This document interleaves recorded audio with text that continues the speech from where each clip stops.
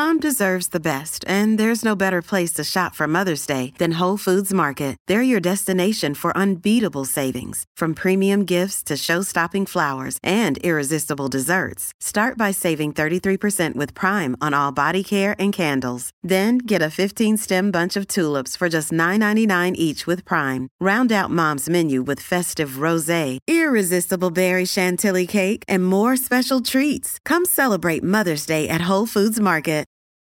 This episode is brought to you by Reese's Peanut Butter Cups. In breaking news, leading scientists worldwide are conducting experiments to determine if Reese's Peanut Butter Cups are the perfect combination of peanut butter and chocolate.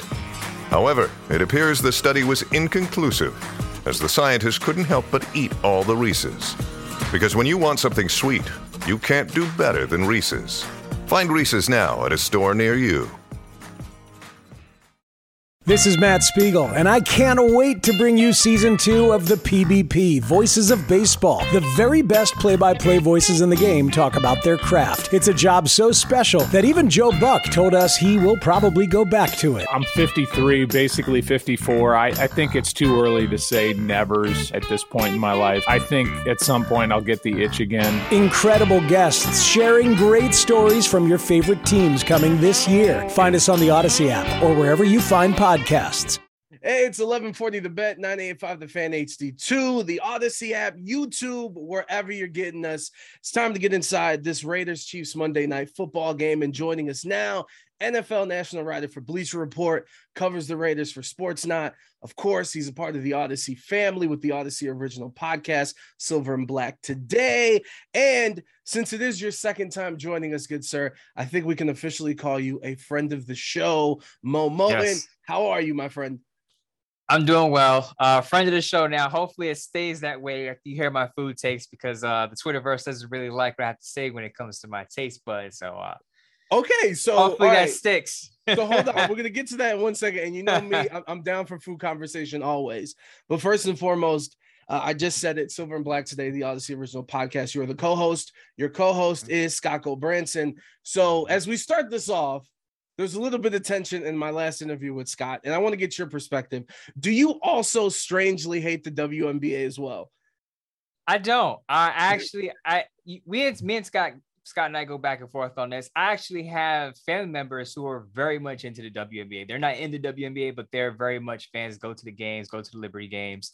Scott dunks on the WNBA at the beginning of some shows, and I just kind of sit there like, I'm not as down on the WNBA as he is. I understand his perspective, although I would disagree with him, and I would say the WNBA is a fun thing to watch if that's your thing. Apparently, it's not his. Which is basketball, just for the record. And also, Scott's not here, so I'm not trying to beat him up because he can't defend himself. We're not doing that. I just wanted to get your perspective, because it was a little strange last week when he was just like, Mark Davis was distracted. I was like, no, he's actually the owner. It's not a distraction. Like, this is a professional team he also owns. But so you don't hate the WNBA. We can get you on the record. No, I don't. I'm not going to say I watch all the games, but I'm not in the camp of the WNBA is a waste of time. All right, Mo, a man with taste and perspective. By the way, the Liberty kind of fire. They should be good next year. But from the WNBA, let's get down to why we really have you here, which is food. So out of curiosity, where does Chick-fil-A breakfast rank in your breakfast power rankings? Wow, breakfast power rankings. It would be very high because I'm a big fan of Chick-fil-A. Not a big In-N-Out guy. I will admit I haven't had a lot of In-N-Out, but when I kind of overrated, overrated. When I said In-N-Out was kind of mid when I did have it, Twitter kind of had a fit with me. Like I said, I am a Chick-fil-A guy. Chick-fil-A became popular in New York City out here maybe a few years ago. So it's still relatively new out here, but once it got here I actually had it when I was in South Carolina for the first time with my family. So once it got here, I knew I was going to be it's different in the South too. Yeah, it's definitely different. Yes. The honey just tastes better. Also, since you did bring up In-N-Out, here's the deal. In-N-Out, the burger itself is fantastic. For the price, for the value, you can't beat it. Fries, though, throw them in the recycle bin of life, which would actually be a garbage can or an actual recycle bin. The fries are disgusting. For the price, you can't beat it, because in perspective, like, to me, I really enjoy Five Guys burgers. But at the same time, you're going to Five Guys and you're paying like $20 for a meal just for yourself. They're kind of pricey. So the value in and out. But all this, like, we're waiting outside the street and causing accidents and causing traffic because everyone's waiting in line. Like, you guys really got to, you got to get it together. And so you are in New York, which leads me to my next question. What are your thoughts on basically baseball trying to whitewash Barry Bonds with all this Aaron Judge crap?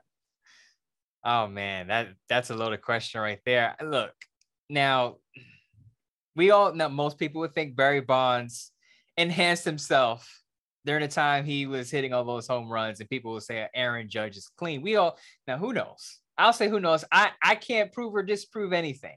But does it matter? What does what matter exactly? Does it matter whatever Barry Bonds was doing? Like, do we really care? Are we gonna go to the grave like, oh, juice? I won't, but I will say the older crowd, just from my experience, because I have a lot of obviously Mets and Yankees fans that I know. And even the Met fans are saying, they're touting Aaron Judge over Barry Bonds. They're trying to forget Barry Bonds and say, oh, Aaron Judge is the clean one. Barry Bonds is filthy, dirty. Let's forget that and hold up Aaron Judge. I would say, look, I can't approve or disprove what happened, what these guys are doing. So I will say congratulations to Aaron Judge. Barry Bonds did what he did. But right now, I'll celebrate Aaron Judge since he did hit 62 last night. I did also kind of put you in an awkward position because I know as soon as I said Barry Bonds, you looked around because you're in New York and neighbors are like, "What'd you say? What'd you say? Yo, you better be careful." Yeah, I can't be too loud. I got neighbors fans who are Yankee fans, so I can't be too loud with my praise for Barry Bonds if I had any. Let's move on to Tom Brady and his personal life. Look, I don't want to go too deep into it, but do you think it's actually going to have or more of an effect, I should say, in this Buccaneers season and how everything's gonna play out for the team? It's funny you ask that because I had a betting column that came out today, and we're picking against the spread, and the Buccaneers are favored by 9 points. And I'm not gonna write this in the column, but in the back of my head, I'm thinking, okay, Tom Brady, shoulder injury, finger injury, going through some marital issues, divorce lawyers involved. Could the Buccaneers offense suffer because of his off the field issues? The offensive line isn't as good. I mean, the team also isn't what it was. But to answer your question, I know a lot of people may not believe this because Tom Brady is playing till he's 45, but he is human. And he does have emotions and feelings. And I would assume that this is weighing on him, his family, so to speak. Now I want to say breaking apart, but there's some issues, there's some fissures there. You got to believe that even though football players like to say, once I'm on the field, I'm able to zero in and kind of compartmentalize what I'm doing and take off, all the off-field stuff and focus. But again, he is human. Kids are involved. Wife is involved.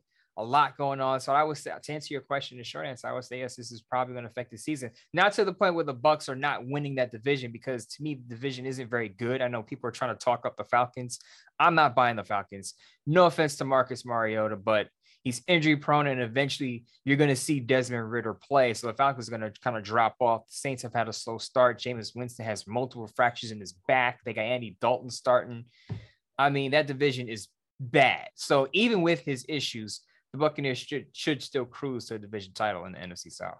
And let's stop messing around. Let's get into our 3-point stance and get into football, like on the field things. So yesterday when the news broke that Blake Bortles was retiring, how were you affected when you heard the news, and what were your first thoughts? I was sad because I thought about that. What was it, 2017 AFC Championship game where he almost beat Tom Brady and the Patriots, and they beat the Steelers. He beat Tomlin. Right. You think about how far the Jaguars and Blake Bortles fell after losing that AFC Championship game. You just think, what could have been if he had gotten to the Super Bowl and actually won one? Now, I will say Blake Bortles is probably one of the best mid-tier quarterbacks I've watched in my lifetime. Mid-tier, crazy. No offense to Gardner Minshew, who I still think Minshew should be a star in this league, but Blake Bortles, salute to you. Pretty mid-tier, decent career. Wish you had gone to a Super Bowl at least. Didn't happen. But again, salute to Blake Bortles and his retirement. Man, Brian Hoyer is listening to this pissed off. And I know, like we said here at the beginning of the interview, you can find your work on Sportsnaut, where you cover the Raiders and the Raiders' latest addition, Blake Martinez. linebacker. Obviously, Denzel Perryman dealing with concussion issues, a lot of concussion issues for the Raiders throughout this season so far. But just for those who haven't read the column and those that are watching and listening now, what impact do you think and what does Blake bring to the team and to the defense for the Raiders? He's exactly what you're going to he's exactly the, I wouldn't say carbon copy of Denzel Perryman, but just like if you think of Denzel Perryman as a leader on the football field and a tackling machine, that's what Blake Bortles brings. I believe he had 4 consecutive seasons, 144 tackles. Everyone could see that he's a 2-down linebacker, not much in coverage. He's not going to cover Travis Kelce, so please don't expect that on Monday Night Football. But what he can do is get that defensive line, because when you're out there with a Chiefs offense, you're playing chess with Andy Reid and Eric Bieniemy. And you need a middle linebacker who knows what's going on, can diagnose plays pretty quickly. And that's what you have in Blake Bortles, because no offense to Blake Martinez, sorry. He's on Blake Martinez. He's Bortles on my mind. Exactly. Blake Martinez. Bortles is not going to be playing middle linebacker, people. Scratch that. But yes, Martinez being out there in the middle of that defense is going to help them get a line and play that chess game with Andy Reid and Patrick Mahomes, because those two, that pair together, they've been gashing defenses for years. And you need your defense to be on point when you get on the field in the bright lights of Monday Night Football. So Blake Martinez, if he has to play, can fill that role in the middle and get those guys aligned and get those guys in the right spots to make plays. And obviously Raiders just finally got their first win of the season. Not anything anyone expected in the first month of the new regime. And I think I called the Broncos, the Raiders win over the Broncos. To me, it was the Josh Jacobs game. I think he had 33 carries, 175 yards, 2 touchdowns, which has led to a lot of conversation this week, because even in the Tennessee game, it was odd. I think he only had 13 rushes, but he had around 80 yards. And he's really been working his ass off throughout this season, which going into it, I know that we talked about it, that running back room was crowded. Brandon Bolden, the new pickup, Zamir White that they drafted. So with his performance, do you think there's any regret with the Raiders not picking up that 5th-year option? And also, if this goes on the path that it is, where he's having a very successful season, do you think this changes anything in terms of the Raiders maybe trying to sign him and now having to compete with the rest of the league, going like, yo, this is a premier running back? I don't think there's any regret. Josh McDaniels has a history or track record of mixing running backs in and out. So I just think he just didn't want to pay what the 5th-year option would have been for Josh Jacobs. I don't know, 8 to 10 million, somewhere in that neighborhood. Yeah. But he switches out running back. So I don't think they regret that because of the money. Now, as far as the player is concerned, if he continues to play at this level, of course, I think they're going to approach him about trying to come back. But I think it all depends on what Josh Jacobs wants. Does he want to go get the bag and get the most he can get at his age and say, okay, this second contract is probably my last time getting a big contract. I'll go to wherever pays me the most money. Now, if it's not about the money for him and he just says, look, the Raiders went, I don't know, 10-7, 11-6. I know that seems hard to believe right now, but it's still possible. They go 10-7, 11-6 and go to the playoffs, and he goes, look, I want to stay with a playoff team and continue to build what we have. I think it's all up to him, but I think he would have to take less money, because I'm sure other teams will be willing to pay him a lot more. I will say this, that before the season started, I said, regardless of what happens, I think Josh Jacobs will go somewhere else. He won't be a Raider, because let's say he runs for 1,200 yards this year. He's going to command a lot of money, and the Raiders are probably not going to want to pay that, considering all the guys they paid this all season. If he underperforms, then the Raiders go, well, we can replace him. We drafted Zamir White. We can draft another running back in the 3rd or 4th round. We can sign a cheap free agent running back who's going to cost us a lot less than Jacobs and still get 80% of the production. So I think either way, I just don't see Josh Jacobs back in Las Vegas unless he's willing to take a significant pay cut to stay.